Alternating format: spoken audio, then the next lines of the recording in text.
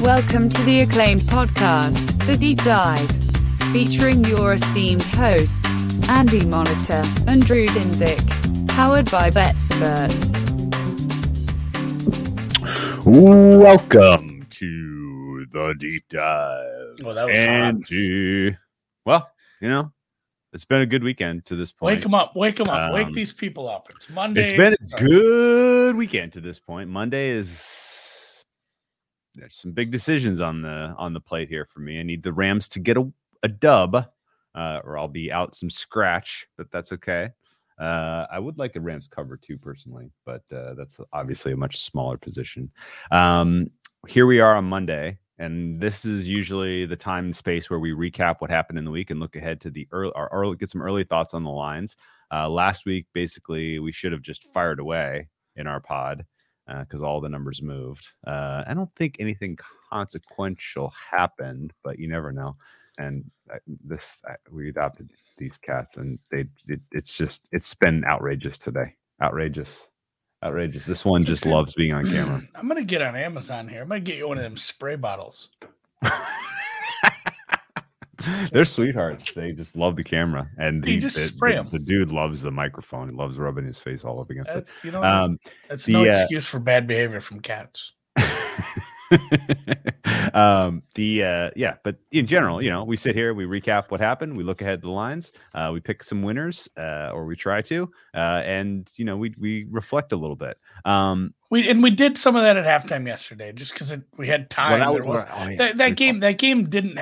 There wasn't a lot to talk about in that game, so we got into some of the opening lines. So maybe that's what we do. If you want to do recap, maybe we start with last night, work backwards, just for funs. Oh, that's a fun way to do it. But yeah, fresh in my mind. We've talked about a lot of the games, a lot of places, but we haven't put it into podcast form. We haven't, and today you've had through the sober daylight of a Monday. You have a little bit of time to reflect on what we saw, and maybe take some lessons to look towards the next round of the playoffs. So I didn't even drink that much yesterday. I took it pretty easy today. Just San Pel, taking it pretty easy for now. But yeah, we did get to tell if we do want to start and work backwards, we did get to talk a little bit about the first half. Yeah. And I mean, the second half went about how we expected it, I guess. As well as we could have hoped. About as well as you could hope if you bet over 21 and a half with us. That was quickly not in doubt. I don't think anybody was even worried if they had a 21 and a half, because you had a whole quarter left to get that half point, take care of the hook. I didn't pay attention really to a lot of it. I guess my biggest surprise about the second half was that they used trick plays. Like, why are you shaking some of that, the big man touchdown? Like, why are you shaking some of that stuff out of the playbook in a game that's well in hand, when you might want to hold on to some trickeration for? But and then I thought, it is Andy Reid, and I feel like his bag of tricks is akin to the Mary Poppins bag. Like you could pull flea flickers and Statue of Liberties out of there until the cows come home. So I'm less worried about that. I really, I was just half-eaten Subway sandwich in here. I was just trying, the hero. So I was just trying to nitpick a little. Otherwise, I mean, the Chiefs looked really good once the offense picked up, and I think the biggest part was that it was not just, oh shit, Kelsey had 140 yards and Tyreek had like 2 long bombs. Like, they're using everybody. Jerick McKinnon got heavily involved. Yeah, everybody's chipping in. It's scary if you're sitting on something that's anti-Chiefs at this point.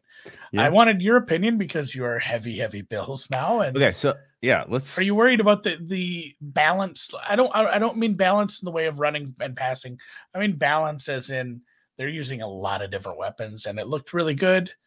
And then taking 3 steps back, pulling the rope in, realizing they played the 7th seed at the same time. It was still a bad team. Not bad, but it was a middle of the pack team they played. Okay, so let's start. You covered a lot there. I want to go back to the bag of tricks first. Okay, start there. There is equal value in having misdirection in your arsenal. and also taking the ball out of the most important player in your hands when you're in a high leverage situation. And Andy Reid tends to do a little bit of both. Yeah. And it annoys me.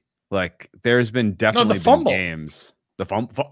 God, I can't believe there was an example in that game. Yeah. But yes, like there's really no reason that you would do that there. Then you didn't need a spark really to get your offense going. There was plenty of time left in the game. Like they found their footing anyway once they knew they needed to answer. But he does that where they'll trot out something and they're making a wide receiver or tight end in this case is making a pass, and it's like, I don't know that you gained what you thought you gained there relative to what you lost by having the ball out of Pat Mahomes' hands. And ultimately, like if you want to unload all the trick shit in a 2-7 matchup where you're going to win by a margin regardless, fine. Like practice all that shit. You want to put it all on film, keep people guessing, unload it. I mean, there is the other hand of stakes. Like, there is the possibility, and I put this at a low probability for all the plays. There may be a play or two where you have that formation and there's a couple different things you do with it. You put it on film and they see it like, oh, this is a trick play. And you do something completely different, Monty Python style. But it harkens to the same argument that people have about fake punts. Like, yeah, there's that little bit of, oh shit, we weren't ready for that. But at the same time, if you're going to do a fake punt on like a short 4th and short, you just put your offense out there. Yeah. No, exactly. Like what is that trade-off for? We had to have a punter throw it instead of our all-pro quarterback. Like maybe if it's a really unique situation and I like fake punts on like 4th and 10. No, where it's like, this is not. You're not going to convert it if you go for it. Yeah, right. Yeah, like it's a low. The probabilities, if it's 4th and 1, the sneak and the fake punt. But if it's 4th and 10, just a normal play and the punter throwing, like that's where that extra little bit of surprise and misdirection from the fake punt make up for it. But I get what you're saying. It's kind of in the same thing there. It's like, why do you take the ball out of the good players' hands who know how to mesh a handoff with the running back? Yeah, exactly. And who can take a snap cleanly. Yeah, all that shit. Okay, so then the next question then is, okay, what is the Chiefs' offense ultimately? Like again, like in a neutral game state going up against an equal strength foe, which is what they draw this week. Is the offense what you saw for much of that game against the Steelers? Or was that just kind of because they have kind of gone as far as the turnovers have gone so far this year. Yeah, they haven't gotten a ton going on the ground. CEH was a wreck. McKinnon surprisingly had some pop, which again, there's always a couple of these random running backs who barely take a snap in the regular season that have like these big playoff games, and who knows if he sustains it or not. But I don't know that I know really what the Chiefs offense is and if it's as good as we would think from looking at the numbers, because it's changed a lot over the balance of the season. And realistically, we talked about it on the stream last night, like Mahomes' scramble is a devastating play. It's devastating. It's 3rd and medium, 3rd and long even. Dak's scramble clear out the game was devastating. That was a season ender. Yeah. This Mahomes scrambles are an absolute disaster to deal with, especially if you're a structured defense. I did not have any concerns or worries about Mahomes and the Chiefs offense up against the Steelers defense before the game, because you figure, they got a couple game breakers, but they don't run the too high shit. They're aggressive. They will, Mahomes will make them pay for that. And it felt like checked all of those boxes during the game as you watch it. And so that was more like a matchup, between the Raiders and the Chiefs than it was the Chiefs and somebody who's running the too high safety look. And so I'm prepared for the Chiefs offense not to look as good, really, if they're going up against the defense that has the safeties to be able to make Mahomes operate within structure. I'm gonna call that a hot take, because I too agree that they will not score 42 points and have plenty of time to fiddle fuck around at the end. Yeah, like this was the high end of the offense. This was the offense against the Raiders. This was the offense against, oh God, they had one other game towards the end of the season where honestly really playing against the 2 games against the Raiders and the 2 games against the Steelers. I was going to say they the got Steelers, whatever they wanted. The Steelers, they put up quite a bit. The first half against the Bengals, we saw it. Yeah. I don't know what the adjustments were there, if it was on the Bengals or if the Chiefs just slowed things down. But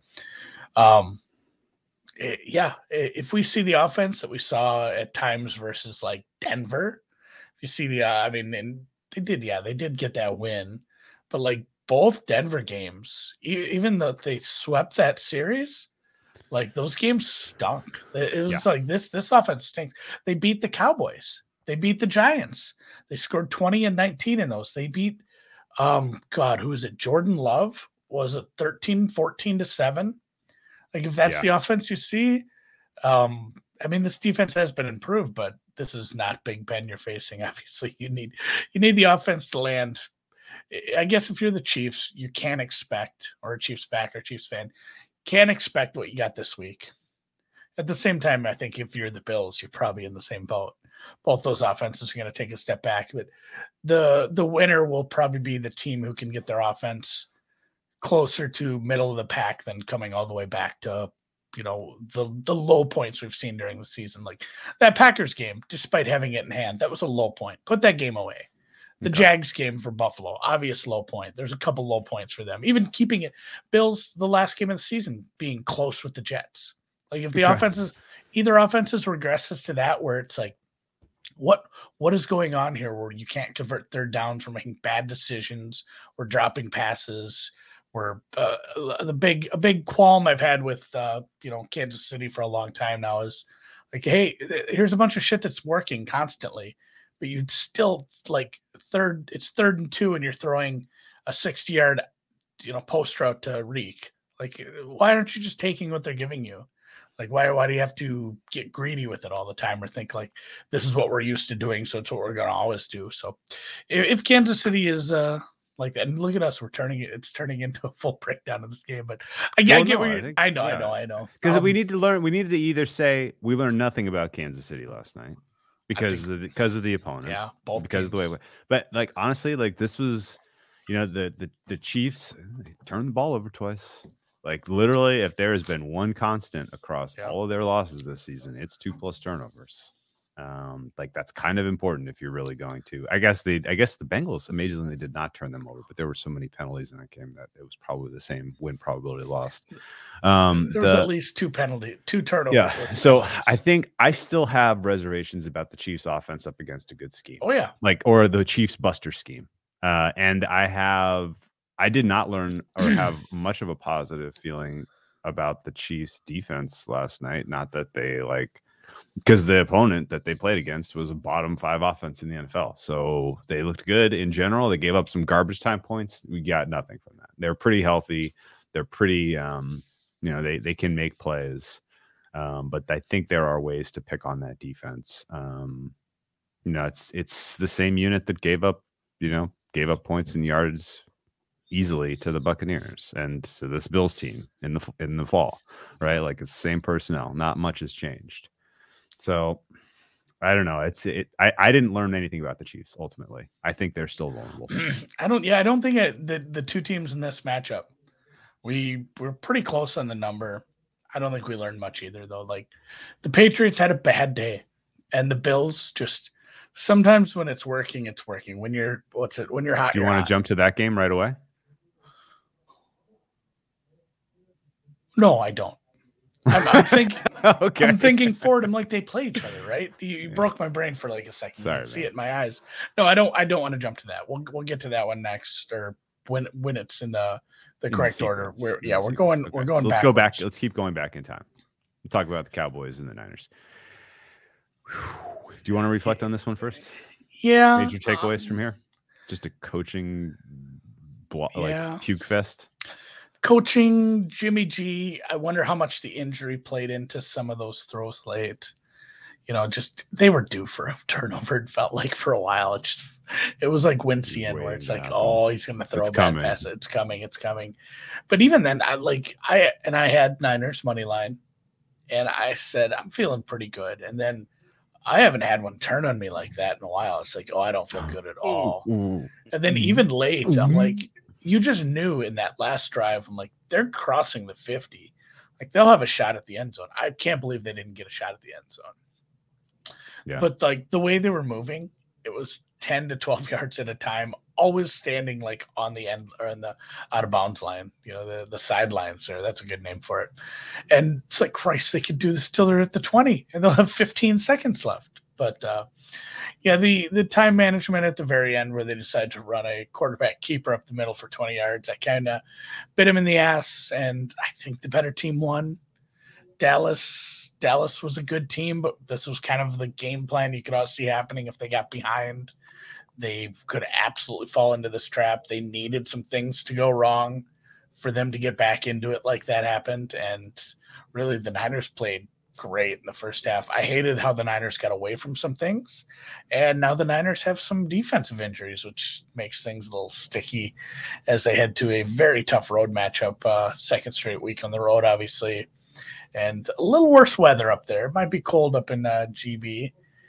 But that's what happens when you're a lower seed like this. I think it's fair to speculate on the Jimmy G thumb injury and how it impacted his performance in that. I read something too about the weather. I think it's fair. It's not going to be good for a thumb injury like that. No, like being cold is going to make it worse. Which stinks. But so a couple takeaways on the Niners looking forward.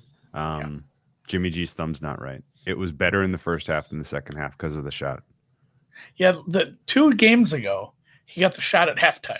And he was better in the second half. This game, so we need intel because we're betting either first half or second half. He's going to get it before the game for sure. Yeah, so maybe Niners first half. I like this. I like this.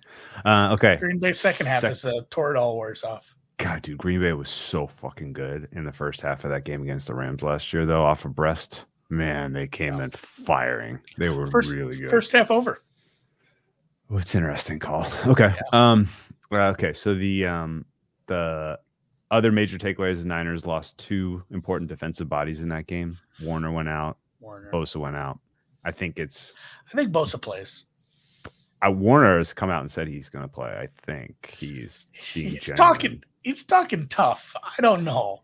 Like Bosa seemed more likely after the game. My initial reaction was like, I think Bosa plays. Warner seems like he might not. My gut was Bosa's 90, Warner's 75. That's my current feeling right now. That's pretty fair. The Deebo Samuel was the MVP of that game. MVP. He was he was not the MVP. That was Dak Prescott. Bullshit. Yeah. He was the MVP of that game. Every play that they put the ball in his hands, particularly behind the line of scrimmage, does not matter. I like what I hear from him too. If anybody caught the post game interview with Young Dylan, him and Deebo there, like he's just fascinating. He's like, you know what, Coach Shannon, he's got faith in me, and I've got faith in him too. I'll line up wherever. I love how he's just like, whatever, I'll run the ball. Like it's the silliest thing to say. Of course you will. You want the ball. Like you're an offensive player. Like, yeah, you want me to be a running back? Shit, I get to touch the ball more? Fine.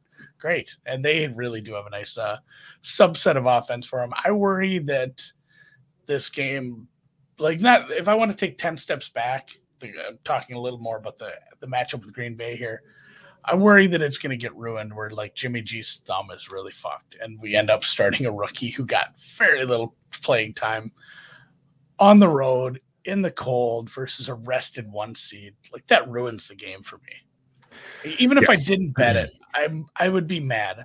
And I've been the guy. Let's put those thoughts under the hat. Because I agree with you 100%. And honestly, like there's San Francisco has a lot of decisions to make about this game and how they're going to treat this game and whether they're going to throw Lance into the fire or pull. If they're going to have Jimmy on a short leash. All of those are very real questions. The Niners running game looks sharp. The Niners short passing game and yak game totally fine. Ayuk has taken a big step forward. Yes, he has. He was very, very, very impactful in that game. Jimmy airmailed the game winner would have been the end of the game if he hits them on that one pass down the sidelines. I don't know that they get a touchdown on that drive on that play, but they get points on that drive and it's over. Sneaky part of that pass offense is Juszczyk too. Like he was. He got airmailed on the sideline. Well more than Kittle, who's an MIA. Kittle got involved very late. He had a catch which helped, but like that Juszczyk again, he got airmailed. It was not a completion, but Christ, that guy got up for a fullback. Like he's an athlete. He's a very good player. So it's kind of the same thing I said about Kansas City. Like we saw a lot of different people getting involved, and that offense looked really, really good, especially in the first part of the game, those scripted plays, and then even building off that a little just with using some of the stuff that was successful from those scripted drives.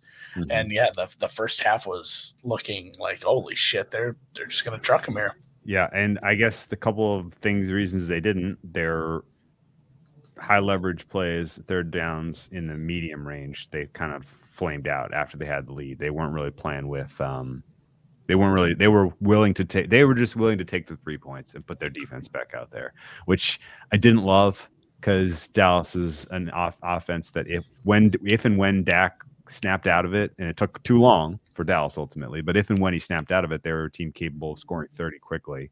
So I didn't love all of this conservative Shanny just taking the points in the first half of that one. He kicked a lot of field goals in that game. He made 50-yarders, though. I don't know that they're making 50-yarders in the 0-degree temperature in Green Bay, though. You can pretty much count that out.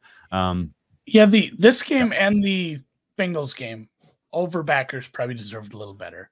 Now, this one was 51. It's not like it was right there, but they were a little conservative for the likings of people who had taken that number. I agree. The general spirit I had about Dallas, they will continue to fail in high leverage moments with Mike McCarthy at the helm. I would not be surprised if their regular season is not as successful next year as it was this year. Yeah. I will not be surprised. I mean, clearly they don't understand who the better running back on their own roster is. Clearly there's lots of cooks in the kitchen telling lots of people what to do and lots of incentives across the board for kind of doling out that football. And Dak has done a good job at times this season juggling it and did not do a great job in this game in terms of distributing the ball. Way too much Zeke, not nearly enough Pollard.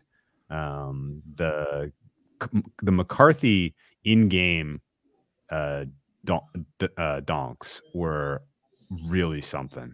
The fake punt followed by the field goal. The fake punt followed by the fake punt. Yeah. Yeah, like, is the punter still in the field? They're like, the crew was confused. We have I think everyone was. Yeah, everyone was just like, everyone was confused, and San Francisco was like, "Well, do they want us to take a timeout? I mean, we can't. I think let's make them take a timeout." Well, and that's the thing. Like, I don't know. Was it 40 chess Galaxy Brain backfiring? Because if you don't sub, they can't sub. So they have their punt return unit, but at the same time, you still have your punter on the field as a skill position player. You're playing 10 on 11. Like, their punt returner is still a corner or, a wideout or a running back. Like, he can play some. He can play some strong safety. If they ran and did a hurry up and put Anger under center and ran like a play that they had designed, like we were running an offensive play, hurry up, go, I would have stood up and clapped like, I can't fucking believe they did that. Holy shit, they had that in their pocket. They had that in their pocket. Because we would have been lampooning San Francisco. How do you not see the fake coming in that spot? It was so obvious. And while we're still laughing about the fake, they just scored. Anger just threw a fucking dart. Anger just ran the triple option. Oh yeah, with two gunners behind him, and he pitched it, and they ran 40 yards down the field. Yeah, like if they had lined up with him under center and gone for it, actually run a play and caught them by surprise, I would have stood up and clapped. Because worst case scenario in that, you lose, you get stopped at the line of scrimmage, maybe you lose a yard or two. Better than taking a 5-yard penalty. The half has a point here too. It looked like they wanted to do something, but maybe it was one of those cases where it wasn't there. Like we saw that in the Bengals game with Burrow. You got to decide quicker to get your offense on field. That's the thing. Like, if we're being apologists for it, they have to decide faster because you have the full play clock to play with. You haven't gone that far. You're not running people 40 yards down the field. If the idea is line up line up, and if they have guys meandering towards the sideline like they're coming off, special teams units coming off, then we're going then run the play. If they're quasi lined up, then we won't run the play. They needed to act more quickly. But either way, that was a holy crap moment. And really that came at the end of a lot of really questionable. And then the kick, the field goal after that. The field goal. Be aggressive that. And then kick the field goal. So I like Dallas this year. I had fun with this team. I'm glad the Niners moved on. I think they were the better team, and yeah, they deserve it for sure. If they're healthy, they came out on fire in that game. Yeah, they were playing so they were playing up in that first half for sure. Good game plan, and they're healthy. They have a chance to compete next week. I agree. If these injuries go the wrong way and Jimmy G is not right, it could be the stinker of the weekend. Yeah, everything comes down to Jimmy G's thumb, in my opinion. Yeah, Philly. Speaking of the stinker of the weekend, not that there weren't a couple, really, if we're being honest, a couple blowouts. This one was over. I don't know. At what point was this really over? I guess the way through the second quarter. Yeah, I mean, even at halftime, it was only a 3-score game.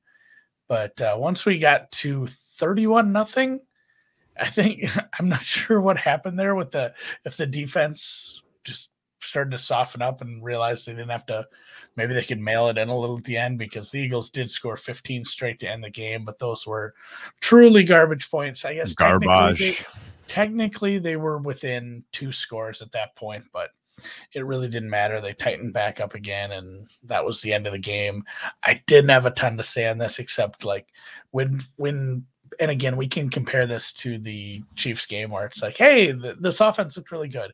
It was the Eagles, and they were missing some pass rushers. I think the biggest takeaway is similar to the Niners game, where like there were some injuries, and that's something to worry about as we play this next game against, a probable half-decent pass rush from one of these teams. If you are the Bucs, because I don't know how much more you have to say on the Bucs, I'm not going to do a postmortem on Philly. They had a pretty good season, all things considered. Like starting a young quarterback, brand new coach, and getting into this playoff mix ahead of teams like the Saints, who suffered a lot of injuries, the Vikings, the Falcons, whoever else you had there. Getting to the playoffs was nice. It was a nice little season. Can't take anything away, but I don't have a ton other than the offense looked good against a bad team. If you're Tampa, who would you rather face? Let's assume Arizona. Yeah, I think the pass rush is good, but I think by a lot you were cheering for the Cardinals to pull off the upset. I'm less worried about the pass rush, and I'm less worried about my coverage unit versus them. So I'm less worried about you being able to match Jalen Ramsey up against my wide receiver 1. Yeah, I'm less worried about I'm less worried about Aaron Donald ruining Tom Brady's life. I'm less worried about our secondary covering Cooper Kupp and Beckham Jr. I think what we saw in the first matchup between the Rams and the Tampa Bay Buccaneers was not a fluke. That was these pieces fit together, good for Rams, bad for Bucs. I think that was a true read in terms of how these teams match up. Yes, the Rams played up in the game. Yes, that felt like their early season Super Bowl. All the stuff they've been practicing all summer was all out there on the field. It all worked though. And the Buccaneers, how many snaps for Jamel Dean in this game? Did he get any?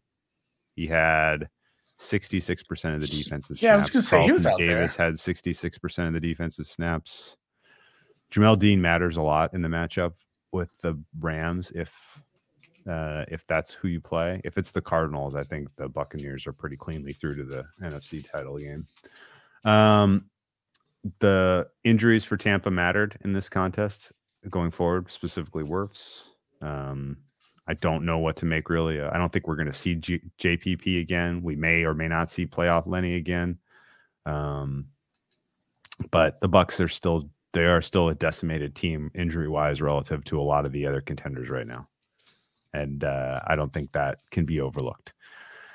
In this matchup against the Eagles, the defense for the Bucs had a great time. Fun as time as ever, going up against an inexperienced quarterback making his first playoff start, who was puking in his mouth and swallowing it. He was not running the offense effectively at all through the first quarter and a half here. 3 plays, 5 yards, 4 plays, 15 yards, 3 plays, -3 yards, 12 plays, 40 yards. They turn it over on down. 6 plays, 40 yards. He gets picked off in the end zone. Like, it was an absolute first half from hell. Credit to Hurts for hanging in there and not, completely giving up on the game in any, entirely. They don't get a touchdown until there were 12 minutes left in the fourth quarter. So game is over, 31-0. But, I think anyone that rushes to judgment about the state of Hurts being the franchise quarterback of the future for the Eagles should cool off a little bit, take a cold shower. I'm not saying that he is a franchise quarterback, but I'm telling you, he showed you a lot more this season than you expected to see. And that people calling for pulling him for Minshew in game was pretty silly. I was fine. No, I was fine with that because I would have loved to see what happened. Well, that's for entertainment. From an entertainment, us as viewers, entertainment. I don't know. Like in a one-off playoff game, Minshew right now is a better passer. Yes, he is. He's less dangerous. I'm not shaking my head disagreeing with you that he's a better passer. I'm shaking my head that in the fabric of your coach-quarterback relationship, you do not pull your starting quarterback in his first ever playoff start because of poor performance and expect next year if you make it back to the playoffs, that's not going to be in the back of his head. Like, literally, like, if you make that move, you damage that relationship for life. Like, now you're a Nagy Trubisky cancer waiting to end this. Put this to bed. I think you just got to tell him, like, I'm sick of you getting hit. We need you in the future. We're going to put the mustache out there. I don't know that you can shield him from criticism. If you can't, he's not ready to be an NFL quarterback. If that's too much for his brain, he doesn't have the mentality to play in this league. He's not a top quarterback, and he shouldn't be on that field. Absolutely. Like, I think you're wrong there. If that's too much for him, he's not ready for Pop Warner. It takes that's bullshit. Okay. But here's the thing though. If you make the move, now you head into your offseason, you basically have told the entire city, your franchise fans, everybody, your coach, your team, the locker room, like, this guy's not our guy. You were down 31-0. I don't think it says that. If you pull him, if you're down 8-10 and you pull him, it says that. Well, people were calling once it was 31-0. Let him go score some garbage time points so he can like hang his hat. He didn't get shut out, right? Like, I thought there once the win probability was under 5%, you absolutely people are crushing it in the chat. He got pulled in the national championship game. He's fine. All right. It's funny that it's Jalen Hurts that happened to. I don't know. I thought he left the team though after that happened. Obviously, he needed a starting job so that he could repair his opportunity for an NFL job. Yeah, change of pace would have been fun for just to make it a game because they didn't prep for somebody who's going to throw that much. They prepped for a running quarterback. I guess there is a little bit of a psychological element there, but I don't know. Like, if he can't handle that, I'd worry about his psyche after losing big games. Your defense had no chance of realistically stopping Tampa in that one. So you put Minshew in, and then you cut him after the season and be like, yeah, we never liked that guy. he was never a concern. I don't think you can do that either because there's other teams out there that will give you assets to get Minshew on their team. Well, you don't have to cut him; you trade him. Be like, get his ass off the team. He tried to. You know what? We put him in there just to keep you safe. Didn't like some of his comments. He seemed to think he was ready to play. All right, you're talking me out of this apparently, but I don't know. I just like to get worked up. This game sucks. What are we going to talk about? It did suck. I'm just saying that there are a lot of quarterbacks, guys that you knew you were going to ultimately throw back out there into the mix. Who had stinkers in their first ever playoff start.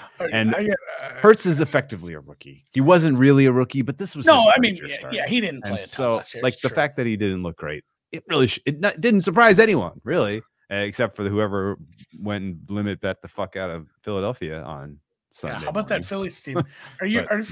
So Shep, our guy, as we transition to games here. Are you familiar with Alvin Zoe? No. The guy, he's a very big YouTube personality. He makes videos, cooking videos. Oh. But he makes it, it's like 72-hour lasagna where he lets things rest a lot and things take a long time. A lot of it's passive time, but he makes a lot of videos in that vein. And he was asking me for some cookie recipes today, and I said, well, I watch this guy's recipes like when the kids are here sometimes, and I just get a DM from Chef out of nowhere, like hours and hours later. I have strong words for Alvin, thinking I have 48 hours to make cookies. Like Chef will just DM out of the blue. This guy cracks me up, and then he says, "Can we get a food chat going?" Yeah, we do need a cooking. We need a food and wine chat going. Yeah, for sure. The finer things are get the F out. Buffalo, yes. New England. Ooh, that's a good one. Yeah. This game was also bad in its own way. No, here's the thing. So good. Okay, yes. I mean, to be fair, yes. MVP. You can't spell MVP without Josh Allen. I had, I mean, besides your position in the Calcutta, the team total over, the over, awesome. All of these were so easy. Here's a multiverse question for you. Yes. So we had the perfect game. I don't think this is it got talked about a little, maybe a lot, but maybe not enough. A game where you don't attempt a field goal, you don't punt, you score on all your drive. Like the fact that it had never happened before. And let's reverse ourselves. We're way back we're at the beginning of the season. 7 drives, 7 touchdowns. Is that what it was? Yeah, we're gonna say there's going to be a game where this occurs. All right, there's going to be there's going to be a perfect game this year. We're in our pregame. We're in August. Yes. So Drew, I'm from the future. There's a game. Yeah, 2 missed extra points. That's fair. 2 missed extra points. But the offense though, the perfect offensive game. So yeah, I say at the beginning of August, there's going to be this game's going to occur this year. Mm-hmm. And I described your situation. And you're like, holy shit, that's quite the offensive performance. Yeah. Like, of all the games for this to happen, for it to happen against Belichick, for it to happen against 0 degrees, a defense that had been playing up all year, a team playing with the elements like this, a Josh Allen stat where we were saying, oh man, he's been rough in the cold. He can't play in the cold. I had to hear that all week. Like the fact that it happened here was surprising. I'm not surprised Buffalo won. I'm not surprised that Buffalo scored a bunch. Was it the on Viagra? That all week. Was it the Viagra? Performance enhancing? Oh, did he have to do a P test after? They probably got the old knock. You can have boner pills in you. Oh, you can? Okay. Well, I didn't realize that was a perfect game. I mean, and obviously it felt like a perfect game. 7 possessions. Technically they had 9 possessions. They kneeled to end the first half. Oh, actually 0 plays, 0 yards. So was that just a field goal it was a field goal and they kicked off and it was in the game. Yeah, but they kneeled at the end of the game. The offense, you can't say much else about other than what you just said, which was not only was this a perfect game, it was against a legit opponent. And the Patriots made a lot of adjustments in that game. And the Bills just went to the next thing. Yeah. And they went to the next thing. Like they didn't just pick on them with the same thing over and over and over again. They started with a plan. It was a good plan. It worked well. Belichick adjusted. They pivoted. And they went with the next one. And that worked well. Belichick adjusted, and they did it again. Like basically, they had so it would. They had so many kind of variable looks that it gives you a lot of confidence that this Bills offense is absolutely real and that they can do. If they can do this in that situation, obviously they're home. That mattered, but if they can do it in that situation, they can do it against anyone. And that makes it scary for everyone else who expects to win a Super Bowl this year. Next week, this total is only 55. I know we're not really looking ahead yet. Yeah. It got bet up already too. We'll get to that game, and it did get bet up. But not a lot to say. The Patriots defense looked lost at times. They just couldn't They couldn't make sense of some of the plays. Did you think they looked lost, or they literally just like they couldn't do anything about it? No, they looked lost because of some of the play calls that the Bills were making.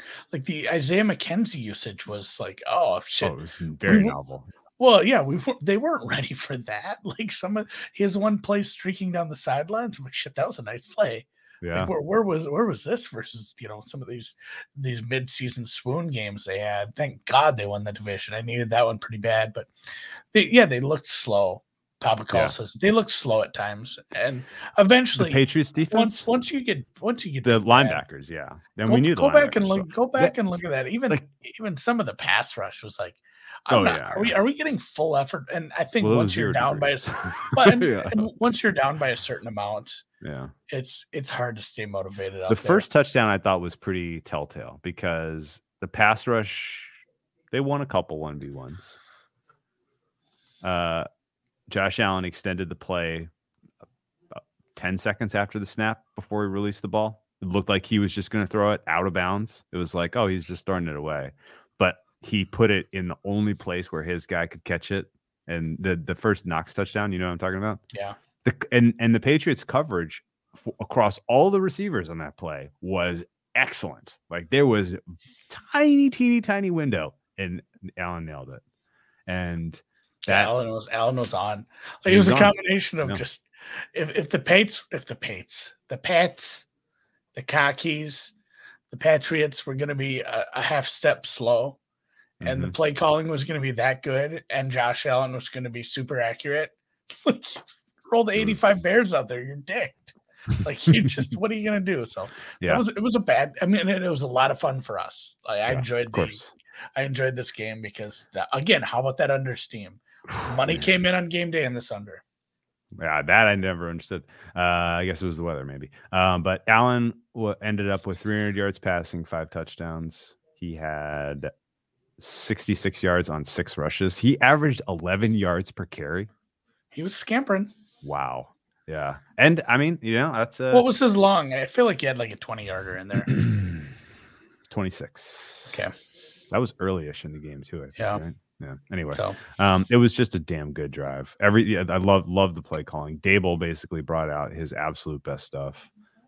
Credit to him for for pulling off that masterpiece. And I didn't think they really exposed too much. I didn't think they really exposed too much stuff that they're gonna need. They're gonna wish they had kind of put back under their hat. So we'll see. I'm gonna try to work you up with peak too early takes. That's gonna work. It'll work. That'll make me pissed. That'll work. We talked a little of this one already. Like, the Raiders deserved a better fate. The Raiders, people that got a 6, people that even probably if you got a 5.5, probably deserved a better fate. I think I knew my fate when they were heading down there. It's like, man, they're kicking a field goal here when they were down 10. Like, we're screwed here. We've talked a bunch about this. I don't want to spend a lot of time on here. We've said it all year. Like, Joe Burrow looks poised. Joe Burrow looks like he's been in the league for a while. Mm-hmm. The coaching was competent enough. The pass receivers were existent. The running game was solid. And the defense did just enough to get some stops when the Raiders would cross midfield. And, it was just a matter of kind of red zone attrition.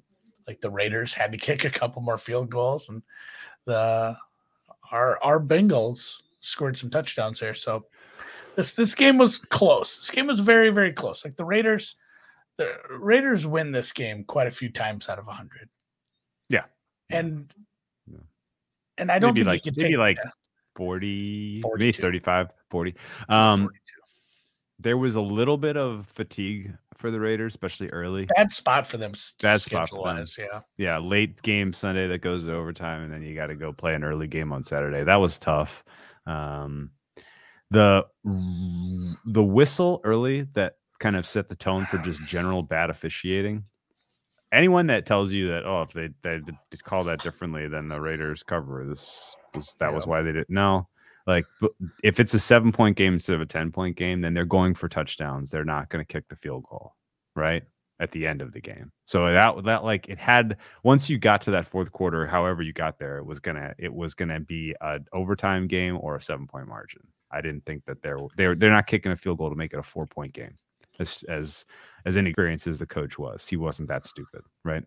Ultimately the Bengals, I think our read, I'll ask you, was our read on Burrow not being as explosive through the passing game because of the matchup with the type of defense he was facing? Did that come to fruition, or was it more of a just the game state didn't lend it to it? No, little of the variance too. Like, I'm gonna have to go back and look at the Bengals red zone percentage, but I didn't like the way they looked once they got to the red zone. It seemed like they were like one of those games where you look good between the 20s, and then things get bunched up a little, and your Raiders safeties aren't sitting where they normally sit, and everything's bunched up, and there were some problems. Like, they need, if they want to compete next week, they definitely need to sort that. You're not going to win that game kicking field goals. I don't know. Maybe you are. They were 2 of 5 in the red zone. Yeah. Versus and the Raiders were 1 of 5. I was thinking more like their long-term for the year. That I don't know if 1 year is enough of a sample size to like truly judge how a team, because there's so much variance on little plays here and there down in the red zone. But they need to figure that out, because just enough isn't going to get it done against other teams on the road. I mean, basically, everyone left in the AFC is better than them, and or at least I guess I put the Titans a half point better than them. They're pretty much on equal standing for me, since he was right around middle of the pack red zone percentage this season. Your point's fair. When you have a bunch of vertical threats like they have, and the field gets shorter. And you're going up against a team that's playing base defense and dropping a bunch into coverage, that happens. That does check out. That checks out. Especially, and we'd said this about the Raiders, if you can get even a modicum of pressure without having to bring extra guys, and you can drop everyone into coverage in a short field like that, you're going to have problems. Mm-hmm. Okay. Yeah.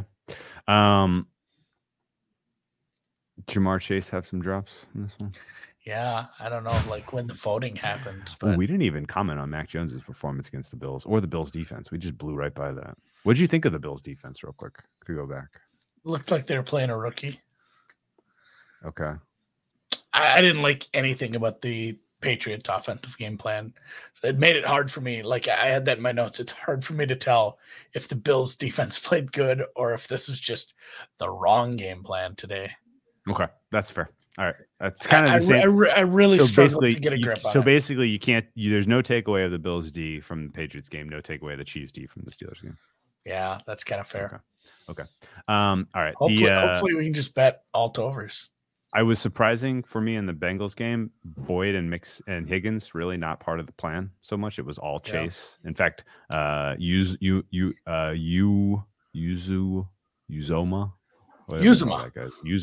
Uzomah and Mixon got 5 and 6 targets respectively. Boyd and Higgins 5 and 4. So it was weird in terms of distribution of passes, but that was probably because of the way they matched up against the Raiders and the way the Raiders scheme defense more than anything else. I would expect, Burrow threw the ball 34 times, 24 or 34, reasonably efficient. Only got sacked twice. Let's do that. This is your homework assignment. Let's dig into what kind of defense we think we'll see from Tennessee guys. I feel like a little teacher there, like, because if we think, because that's going to matter. It's especially if we get some red zone possessions, and Tennessee might be the kind of team who can get some pressure without bringing extra players, and they're able to cover. Here's a crazy one for you. You know what we should do? Under. What's that? You want the under? I kind of want this under now. Ooh, I kind of want the over. Ooh, that's going to be fun to break down then. You know what I want to, what we should look at a little bit more? Like, I bet you the Bengals, considering how many touchdowns that offense scored over the balance of the season. Yeah. I bet you the proportion of them that were in the red zone was low. I'd like to see that for every team. I bet you know what I mean? Do you know what I'm trying to say? We could pull that off the NFL. So many of their touchdowns were big ones. Like, if we pulled the distance of every team's touchdowns, and then put them into two buckets, under 20 and under and 21 and over to get into this club. I'd like to look at that. I bet you the Bengals are on the high side. Oh yeah, top third at least. Oh yeah. At worst Or case, maybe number one in top the NFL. fifth. Who's Top better? quintile. Who's better than them in the NFL in Top terms of quintile. long touchdowns? Jags. Oh, okay. Because they had 0 red zone touchdowns. Is that why? Yeah, they're all just broken plays. Okay. All right. Well, yeah, in general, the explosive nature of the Bengals passing defense is uncorked when you go up against a team that is aggressive and rushing bringing extra pressure, blitzing. Yeah. And yes, your homework is to figure out if Tennessee is one of those teams or not. We touched on the lines last night on halftime, but that's not a podcast. So for the podcast listeners, let's run through those quick. We were pretty close. Green Bay yo-yoed around a little, but well, let's talk about Cincy, Tennessee first, since we were Cincy. Oh, I just had my eye on that 5.5.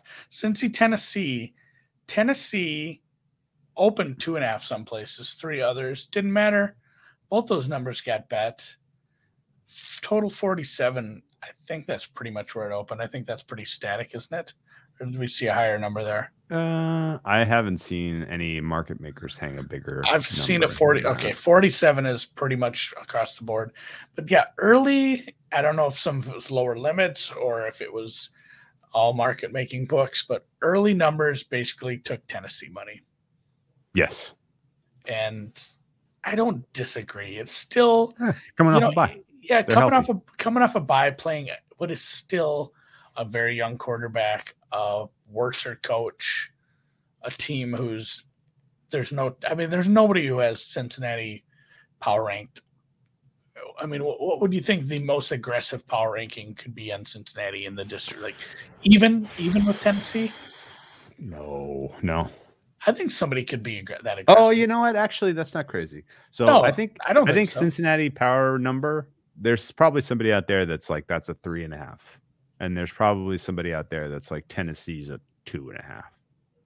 I think that's probably as aggressive as you can. I think like a 2 would be as aggressive as you can get if you say like this game should be a pick 'em on a neutral. Somebody's that aggressive, I bet. But I'm kind of in line with this market.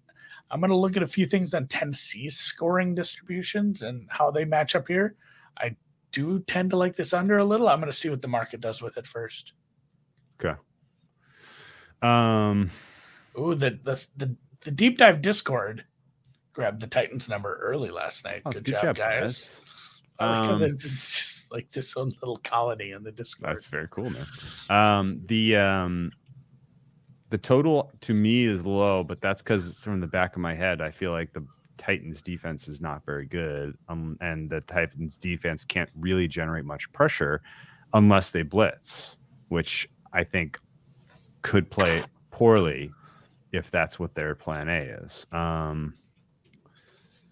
This Titans defense was worse pass rush wise last year than this year. They made some meaningful improvements. Maybe it was player personnel. Maybe it was just the opponents they faced, but they still were not an especially impressive unit from a pass rush standpoint. I don't really even. I mean, I guess I bet a lot of Titans game. I watched a lot of Titans games. It's really tough for me to pinpoint who this team is. Their pass rush win rate as a team is 21st. It's not a scary pass rush. They're very good at the run stop. High percentage win rate there. That's kind of what they are. They do need to bring a little bit of a blitz. We kind of ruin the homework. Yeah. Whatever. So I think these numbers are both fair. I just kind of want to touch on off the top of your head. Can you name a team off the top of your head that you think is like especially blitz happy? I mean, just historically, Baltimore's done a lot of exotic for sure. stuff. Yeah. Anyone else come to mind? I feel like Minnesota tended to bring a lot of blitzes this past season. I definitely think of like the Tampa Bays of the world. Yeah, Tampa Bay is super aggressive blitz percentage. I can only name purple teams. And then on the other side of the spectrum, you got the likes of the Raiders who blitz 12% of the time. Look, that's amazing. Tampa Bay's blitz percentage this year was 41% of snaps. Sometimes I think the Raiders just forgot to blitz. Oh, sorry, not snaps. They blitzed on 41% of dropbacks. The Buccaneers did. The Raiders blitzed. The Raiders blitzed on what percentage dropbacks, Andy? The Raiders, Ravens, or who? Raiders. Yeah. I just gave you the high mark, 41% for the Bucks. What was the Raiders percent of blitzes 15? per dropback? 12%. 12. Lowest in the league by a country mile. By a damn sight. Titans are actually in the bottom 5 blitz percentage. They only blitz 20% of dropbacks. So they don't get pressure either way. It seems like when they get pressure, they get sacks. I'd like to see that. Like, I like that set. When you get pressure, you're finishing. That makes a difference. I think that you throw a little context. It's like, hey, this team doesn't get a lot of pressure. Yeah, but when they do, it's an 8-yard loss. Like, there's a difference there between a team that gets constant pressure and doesn't do much with it, especially when it just didn't matter. Like, hey, they got pressure all game long, and guess what? It was Mahomes, and that hurt them. Like, it actually made the game worse for them. Tennessee actually very similar statistical profile to the Raiders. Sacks, pressures, knockdowns. They missed fewer tackles. They didn't have quite as many knockdowns, but they generated pressure on 24% of all dropbacks. Yeah. Raiders 24.6.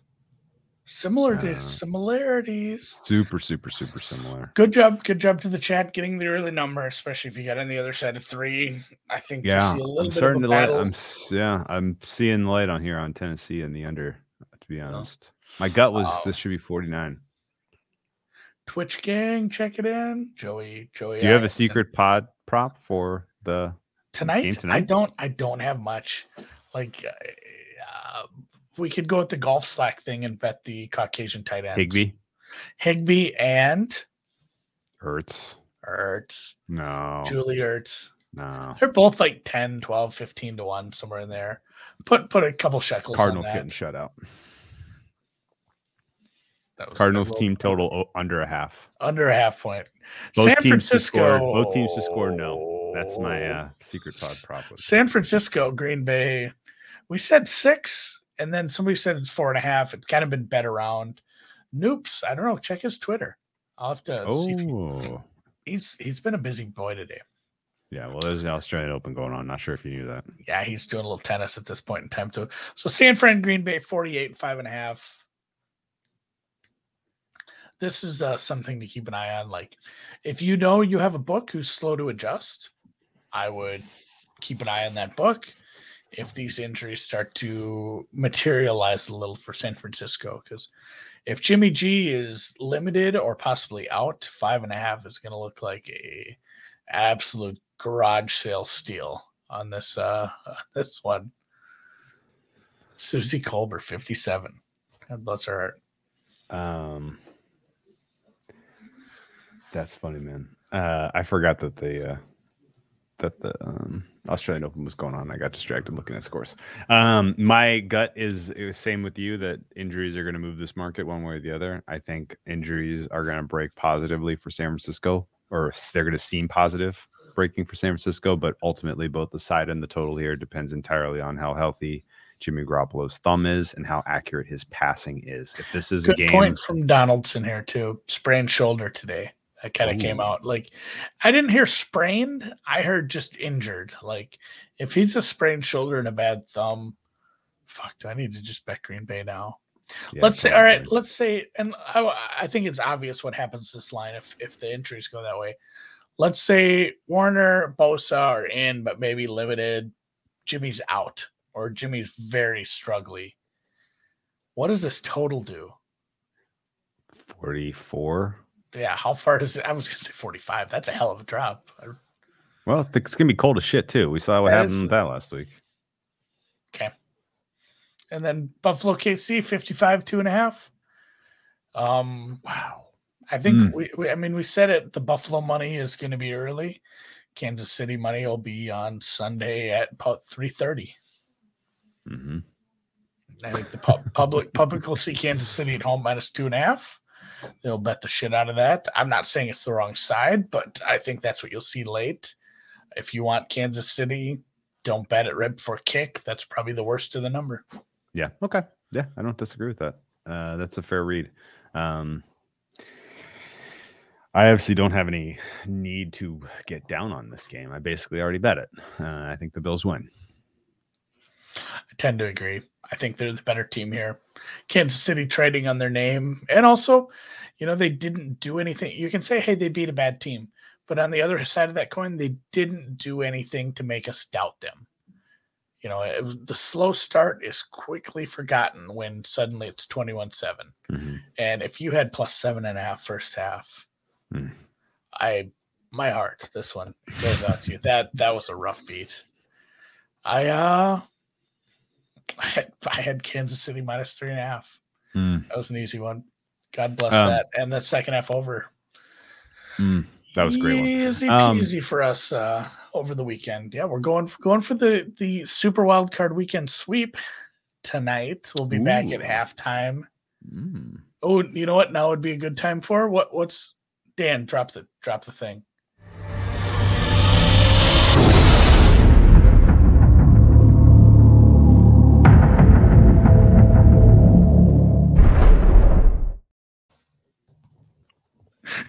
Wow. That's pretty fucking that thing's cool. So intense. That's fucking cool. It's only going to be for the people who watch with us on YouTube, though, because it's not going to come across in podcast. If you listen to the podcast forum, you had no idea what happened, but it was epic. Wow. I know that was epic. That shit. It's like that was like some serious production value there, man. Holy shit. Dan's been working on some stuff. Yeah. Wow. The Deep Dive halftime show. We will have special guest Michael Bay on. That's Patrick beat us to it. Awesome, man. Fuck yeah. Hey, I was gonna ask you one other thing. And I forgot. Oh yeah, I was gonna just say my entire week is gonna go like this. I'm gonna be listening to all the other content and listening to everybody else who talks about football betting, whose opinion I care about, tell people whose opinions I don't, and looking for people who support Kansas City and getting really angry about how wrong they are. Like, I'm just gonna get myself worked up all damn week. Like, I can't believe this guy likes. Can't believe this fucking God. Yeah. Come on, this is fucking bullshit. Like, that's pretty much how it's gonna go for me this week. So you just take deep breaths, guys. You did great today here in the chat. Hopefully you come back for halftime. We'll do. My wife won't be here today, so I can go as long as we need. But she wishes I could say that to her. And we'll take all the playoff questions you have here at halftime. This is a good one to answer real quickly to put on this podcast. I was going to do this at halftime, but yeah, doing this on podcast form is good form. So I don't have a big difference here. I'd say I'm off. It's about a 2-point difference here. So the question is, quick thoughts on projected Tampa Bay, Arizona lines. I think it's going to be Rams plus 3.5, Cardinals plus 5.5. That's my guess. Yeah, I have a 2-point difference. I was 3 and 5. I'm a little less Tampa heavy. That's assuming that this is a 1-possession game tonight, and that there's not a big injury. Total's going to be around 51-ish. Sure. FanDuel is actually posting Rams 3.5, Arizona 6 right now. If you wanted to bet it ahead of time. Wow. All right. No, that's doesn't exactly score with tonight's market between these two teams, but yeah. I think they're saying home field stinks at SoFi. Do you remember SoFi last week? Yeah, it wasn't very helpful. It was all Niners. And that'll be this game starts in like 10 minutes, so be interesting to see if we see the sea of red move north. Ooh, that'll be fun. All right, man. I'm gonna check out some Aussie while we wait for this game to kick off, and we'll see you at halftime. Getting tennis on the other screen. Good call. My one look that I had so much CLV on today, Timofey Skatov is absolutely sucking. He's gonna get straight swept, straight setted by Norbert Gombos. What a disaster. There's been a few of these where it's like, why is this favorite isn't playing very well? Although Philip, good call last night on Cameron Norrie is a favorite of that size. Probably not a good look. He looked like absolute garbage. Basically, every male tennis player who had a really solid late summer, fall, and really got their ranking points up there and is totally safe regardless of the outcome of this tournament, just came and picked up a check and headed home. Yeah, they don't want to get the Rona. Lloyd Harris, Cameron Norrie, There's a bunch of them. All right, let's wrap it. John Lenny Struff. He's playing right now. He's losing. Yeah. See you guys.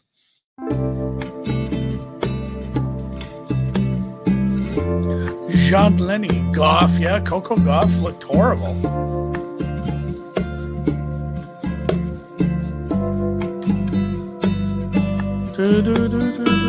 Yeah, that was a stinker. Fanini Fanini gone.